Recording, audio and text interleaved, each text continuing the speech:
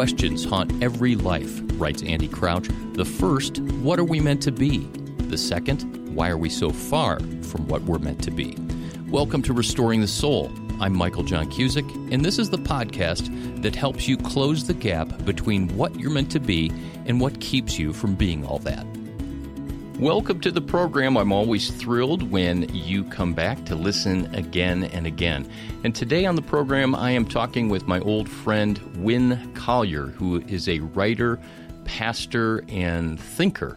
And Win describes himself this way: I've always been clumsy with hammers and power tools, but words have become those trusted friends slung on my utility belt. They've helped me make sense of my life and work, both as a writer and a pastor, and it's impossible for me to untangle the two. Words help me see the world. They help me ask the questions I simply must ask. Words allow me to put flesh and bone on life and on faith. As Flannery O'Connor said, I write to discover what I know. Indeed, Win Collier is not just an author, but a writer, and his columns have appeared in the Washington Post, Christianity Today, The Christian Century, Relevant, and a whole host of others. His books, 3 nonfiction works, which include Restless Faith, Holy Curiosity, and my personal favorite, Let God, which is subtitled The Transforming Wisdom of Francois Fenelon. His recent work of fiction, his first fiction work, is Love Big, Be Well. And it's a book which Eugene Peterson has this to say: this book is a tour de force, an angle on understanding the life of both congregation and pastor that exceeds anything I have ever read. No directions, no programs, just an immersion into what really takes place in the life of a congregation and a pastor. Win Collier's writing is alive. Not bad words from the man who authored The Message and about 50 other books. So Win lives in Charlottesville, Virginia, with his wife, Miska, who is a spiritual director. He pastors All Souls Church in Charlottesville. He holds a Ph.D. from the University of Virginia, where his dissertation and work centered on the intersection of literary fiction and religion, and his dissertation was on the sacramental reality of Wendell Berry's fictional town of Port William. So if you're a fan of Wendell Berry, you will really enjoy my conversation with Win. So let's jump into part 1 of my conversation with Win as we dive into his new book, Love Big, Be Well. Win Collier, my long-lost friend, thanks for making time to talk with me today about your new book. Well, I'm really honored that you invited me, and it is actually very good to hear your voice again. And also with you. It's been way too many years since I've seen you, even though we've stayed in touch from a distance. Your new book, which is your 4th book, is that correct? That's right. Your new book is called Love Big, Be Well, Letters to a Small Town Church. And it's a very rich, deep book written in a way that's very atypical. So it's a series of letters that go back and forth between a pastor and his congregation. And my first question is, why'd you go from writing 3 nonfiction books to a novel? And then secondly, why did you choose this format of letters? Well, I think I was always afraid of writing a novel. I think really deep in my heart, being a storyteller is really who I am. And I love fiction, but I wasn't sure I had the chops to write fiction. And it seemed like the last thing the world needed was another bad novel. So I think I just was really hesitant about that, even though along the way I've written some short stories and submitted them to some contests and always had them, kindly rejected and that sort of thing. But in this particular occasion, what happened was a friend of mine actually who lives near you guys in Colorado sent me an email. Her church was searching for a pastor, and she was just curious if I had any advice for their search team. She was on the search team. And there was something about that email and where it took me. I've been on both sides of that of that equation, both searching for someone and then looking for a church to serve. And it just, I don't know, it just made my stomach churn kind of, because that whole process often is just really goofy and sometimes even dehumanizing. And I sent her a letter, an email back, and I imagine it was probably pretty unhelpful, but it just led me to writing a story. And the story was this exhausted search committee of a church, Granby Presbyterian in Granby, Virginia, writing a letter instead of sending out these sort of mass forms, and it landing with Jonas McCann, this exhausted pastor who was selling insurance out of a cubicle. And these two exhausted groups of people finding one another, and the friendship that developed, and the very human encounter that happened in the actual art of handwritten letters. And the story of Love Be Well is just what emerged out of that encounter. So, Wynn, with that introduction, would you do me the favor of reading the letter that the search committee wrote to potential pastors out of your book? Sure, be happy to. Dear potential pastor, thank you for your interest in Granby Presbyterian Church. We're a pretty vanilla congregation, though we do have enough ornery characters to keep a pastor hopping. If you've got a sense of humor, you're not likely to get bored. We pay as much as we can, though it's never enough. Your job is hard, and we know it. I think you'd find us grateful for your prayers and your sermons, and even more grateful for eating apple fritters with us at the Donut Palace. We do have a few questions for you. Perhaps we're foolish, but I'm going to assume you love Jesus and aren't too much of a loon when it comes to your creed. We want theology, but we want the kind that will pierce our soul or prompt tears or leave us sitting in a calm silence. The kind that will put us smack dab in the middle of the story. The kind that will work well with a bit of Billy Collins or Mary Carr now and then. Oh, and we like a good guffaw. I'll be up front with you. We don't trust a pastor who never laughs. We'll put up with a lot, but that one's a deal killer. So here are our questions. We'd like to know if you're going to use us. Will our church be your opportunity to right all the church's wrongs, the ones you've been jotting down over your vast 10 years of experience? Sorry, I'm one of the ornery ones. Is our church going to be your opportunity to finally enact that one flaming vision you've had in your crosshairs ever since seminary? That one strategic model that will finally get this church thing straight? Or might we hope that our church could be a place where you'd settle in with us and love alongside us, cry with us, and curse the darkness with us, and remind us how much God's crazy about us? In other words, the question we want answered is very simple. Do you actually want to be our pastor? I'm trying to be straight as I know how. Will you love us? And will you teach us to love one another? Will you give us God and all the mystery and possibility that entails? Will you preach with hope and wonder in your heart? Will you tell us again and again about the love that will not let us go? Not ever. Will you believe with us and for us that the kingdom is truer than we know and that there are no shortcuts?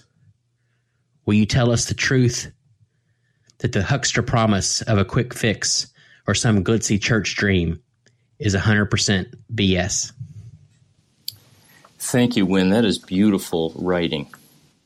And then right after that section, in italics, there's just two sentences, and it says Amy, who's the main character in addition to the pastor in the book, she placed that letter on the table, and the other three members of the search committee stared at the page silent. Then one by one, they took the pen and signed their names.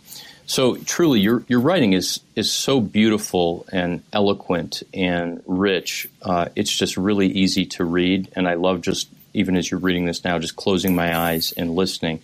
But you could not have written those words without, at some level, walking through both experiences of, on the one side, the traditional aspect of what later in the book is called The Search Committee That Had Become a Circus, and then what you're describing here, which is a very different way of doing things. So how does your own story relate to this?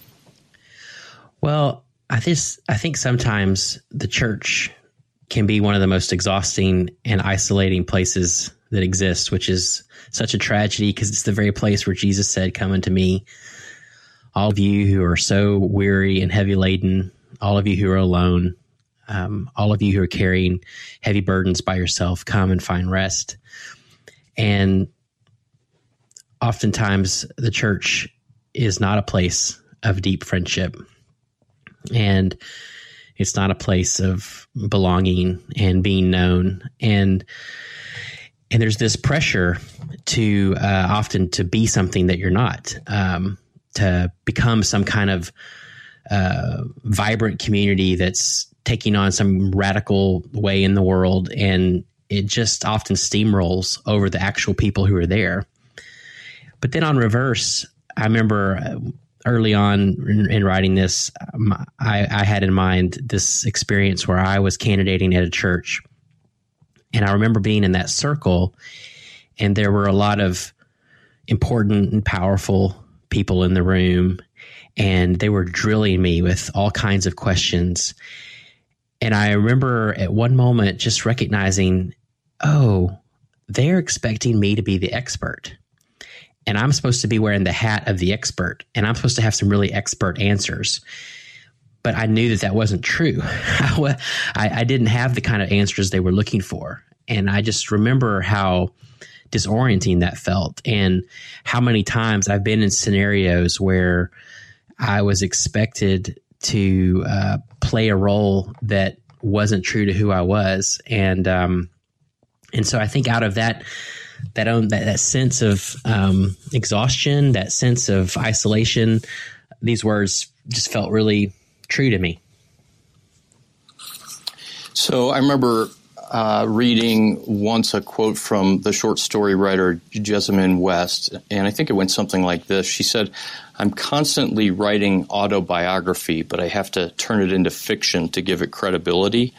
Obviously, what you just described, some of it is out of your own story, but overall, how much of the story in the novel is autobiographical? Yeah, it's a really good question. I mean, definitely Jonas McCann, the pastor, he's not me. He's different from me, but at the same time, my fingerprints seem like they're all through it. So in some ways, I'm not really sure. I almost feel like people in the church that I pastor might be better judges of how much this feels like me or not like me. Certainly the themes in it are very much part of my own narrative. I wrote the majority of this while I was on sabbatical 2.5 years ago.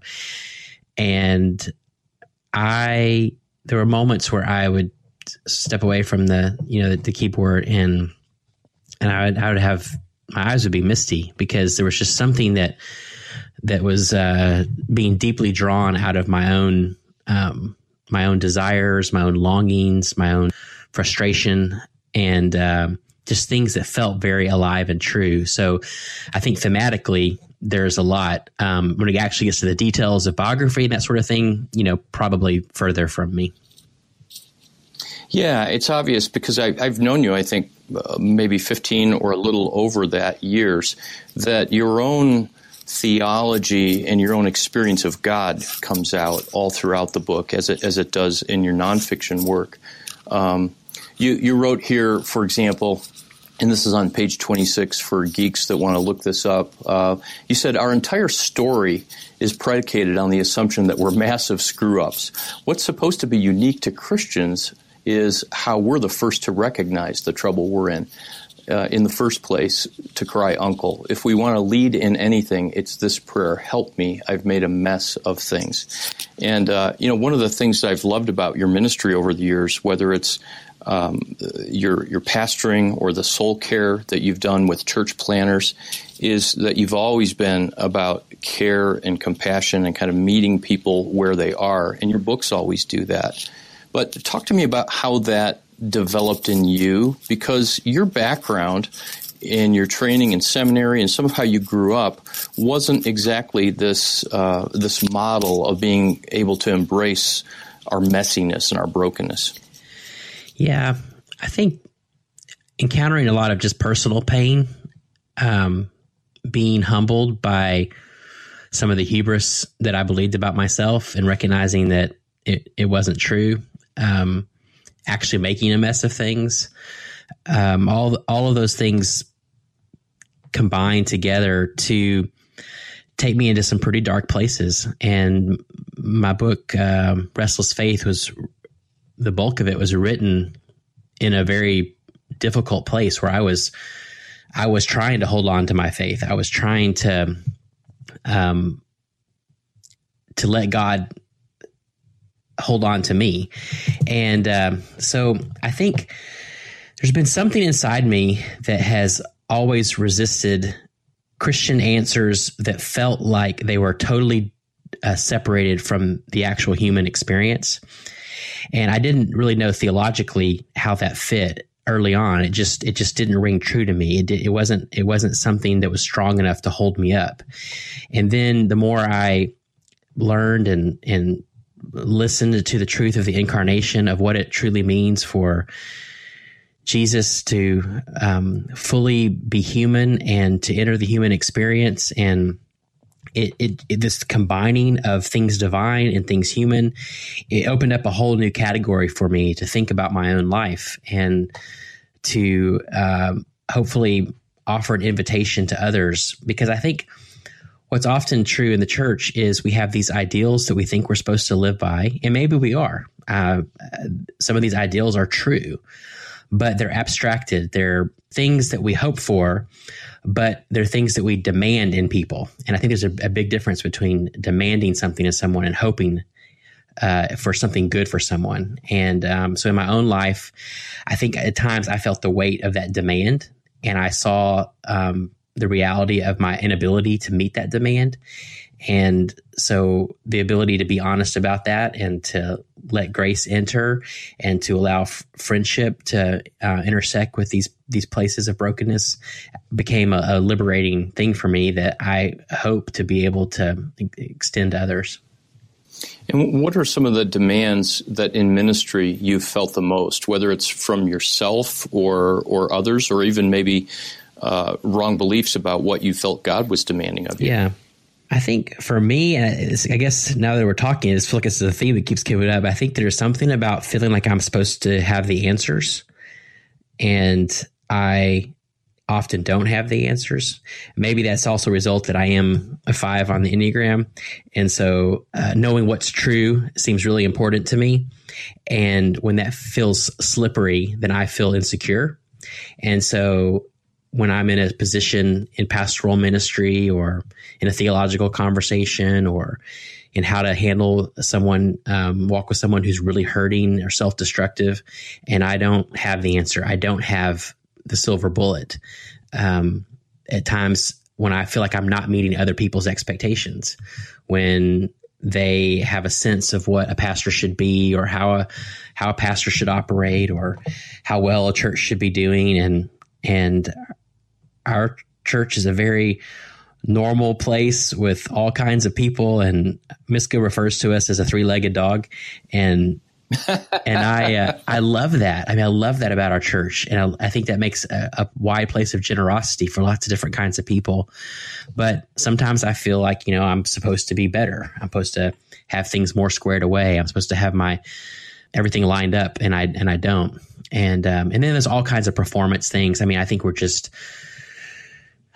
culture is just overwhelmed with shame. We feel shame about all kinds of things, about not having the right posture, about not knowing all the right things, about not having all the right stances. And I think in the church, shame just seems to be running away. And so I think all those kinds of things can create a perfect storm where life can be really heavy. And I don't think that's the way it's supposed to be. Well, I really appreciate you just being so honest about that tension that you live with.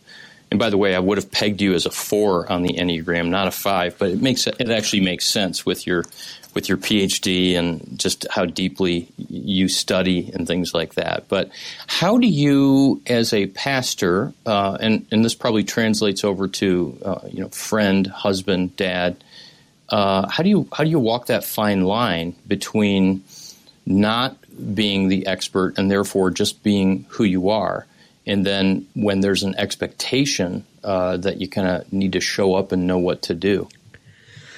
I don't know if this is really answering your question, but what comes to mind is the difference between being an expert and having spiritual authority. I think actually lots of times when we try to be experts, that's a false identity and a ego-driven posture. And I think it actually relinquishes true spiritual authority. But I think when we're able to operate out of who we are and we have confidence in the Holy Spirit and we are content to listen to God rather than always think we have to have something to say, and we're content to listen to others rather than always thinking we have to have some truth to expound, then we can operate in a kind of authority that can just change the dynamic. So sometimes there may be a certain expectation that may or may not be the right thing. But if you could have a sense of spiritual authority to speak into that, to be, or maybe not even to speak, but to be actually be present in the middle of it. I've been with people who, in a scenario where there's been lots of anxiety, lots of worry, and lots of overwhelming sense of consternation about we have to fix something, we have to do something, and there'll be somebody in that room or in that circle who may not even speak anything, but with their very presence permeates the grace and the presence of God. And there's something about that dynamic which can change the group's posture toward one another and toward whatever crisis is that's being faced. And I think in my heart, I don't know that I'm very often that kind of person, but I want to be that kind of person who carries with them the presence of God and the hope of God's action, which I think translates into a good kind of spiritual authority. And I recognize that that's even a word that many of us don't like because authority has been abused so often, and that is absolutely true. But true spiritual authority is humble. It's often quiet, but when it speaks, it speaks with a kind of conviction that illuminates and makes new possibilities emerge. And so for me, that's where I go with that. That does answer my question, and it spawns another dozen questions. But the first thing is, as you were describing that kind of person with that presence, that the presence alone kind of quells the anxiety, it made me think of your wife, Miska, who's a spiritual director. And I haven't seen her in several years either, but she just has that quiet, strong, godly presence that's just very, very, very calming. It's absolutely right. She is the force in our home and in many of our relationships in our church. She exudes much grace.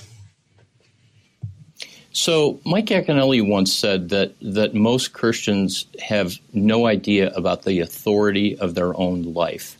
And you touched on this, the difference between spiritual authority and expertise. Expertise being something that you know, something that you do, kind of a way that you're acting or performing that you're competent at, versus what you described in spiritual authority is really about being and presence. And where are you seeing that play out in your life and your ministry? So you've been a pastor in a number of churches. You're currently at All Souls in Charlottesville, and there is an emphasis on spiritual formation and on nurturing the inner life in Christ. Do you see, let me ask it this way, are you hopeful about that happening in the church as opposed to the emphasis on programs and experts and people that just build, bigger, more successful things?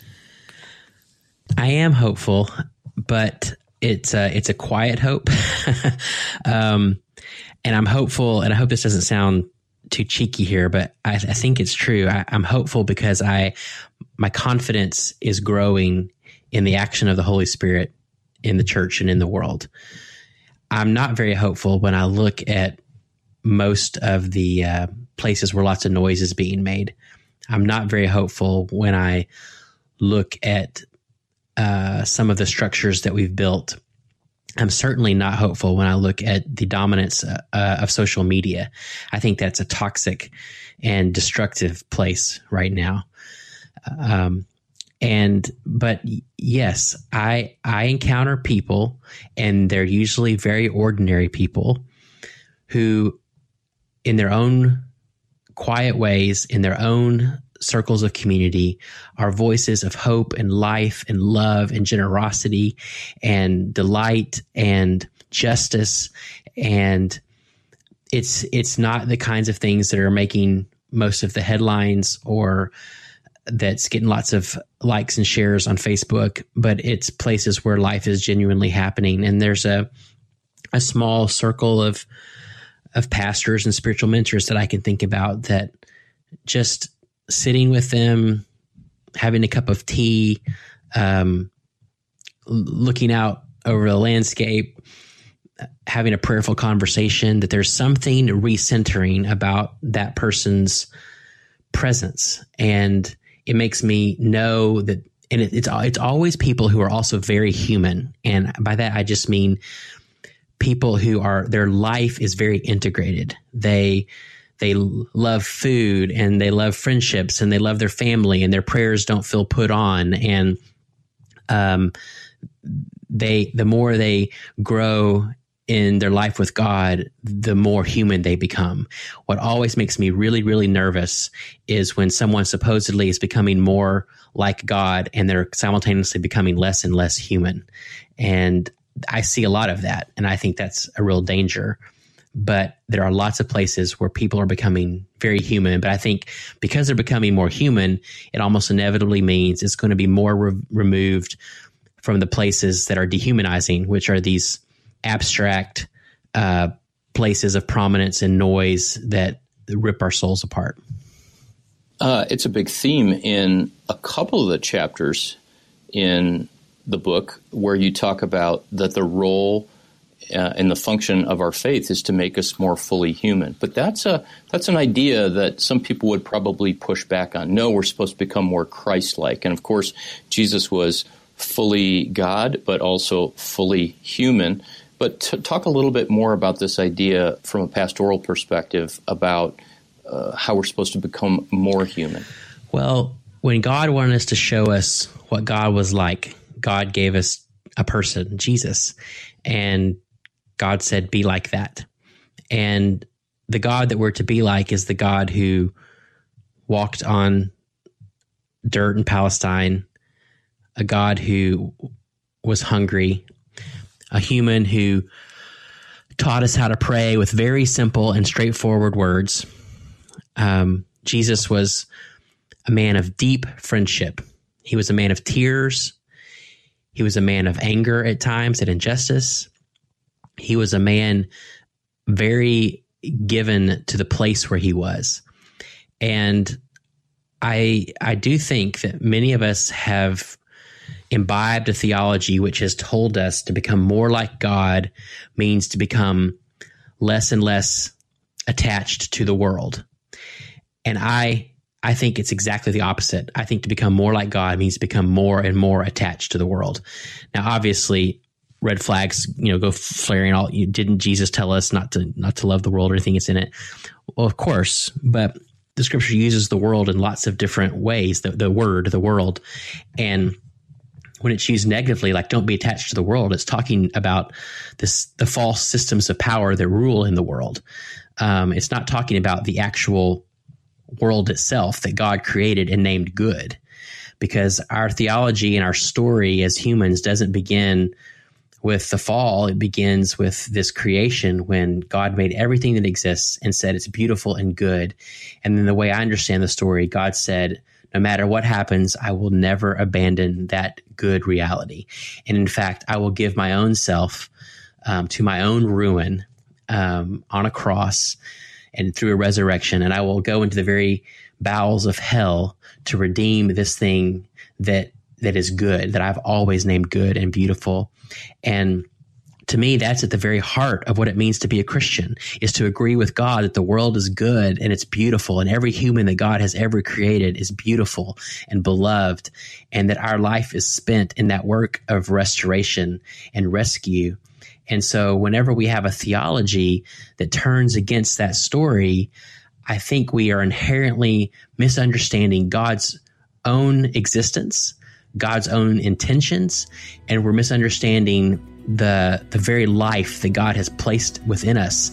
And so I think there's going to always be this inner turmoil, and all kinds of silliness and destruction happen when we turn away from the life that God has placed us to be as fellow rescuers with God of a good world.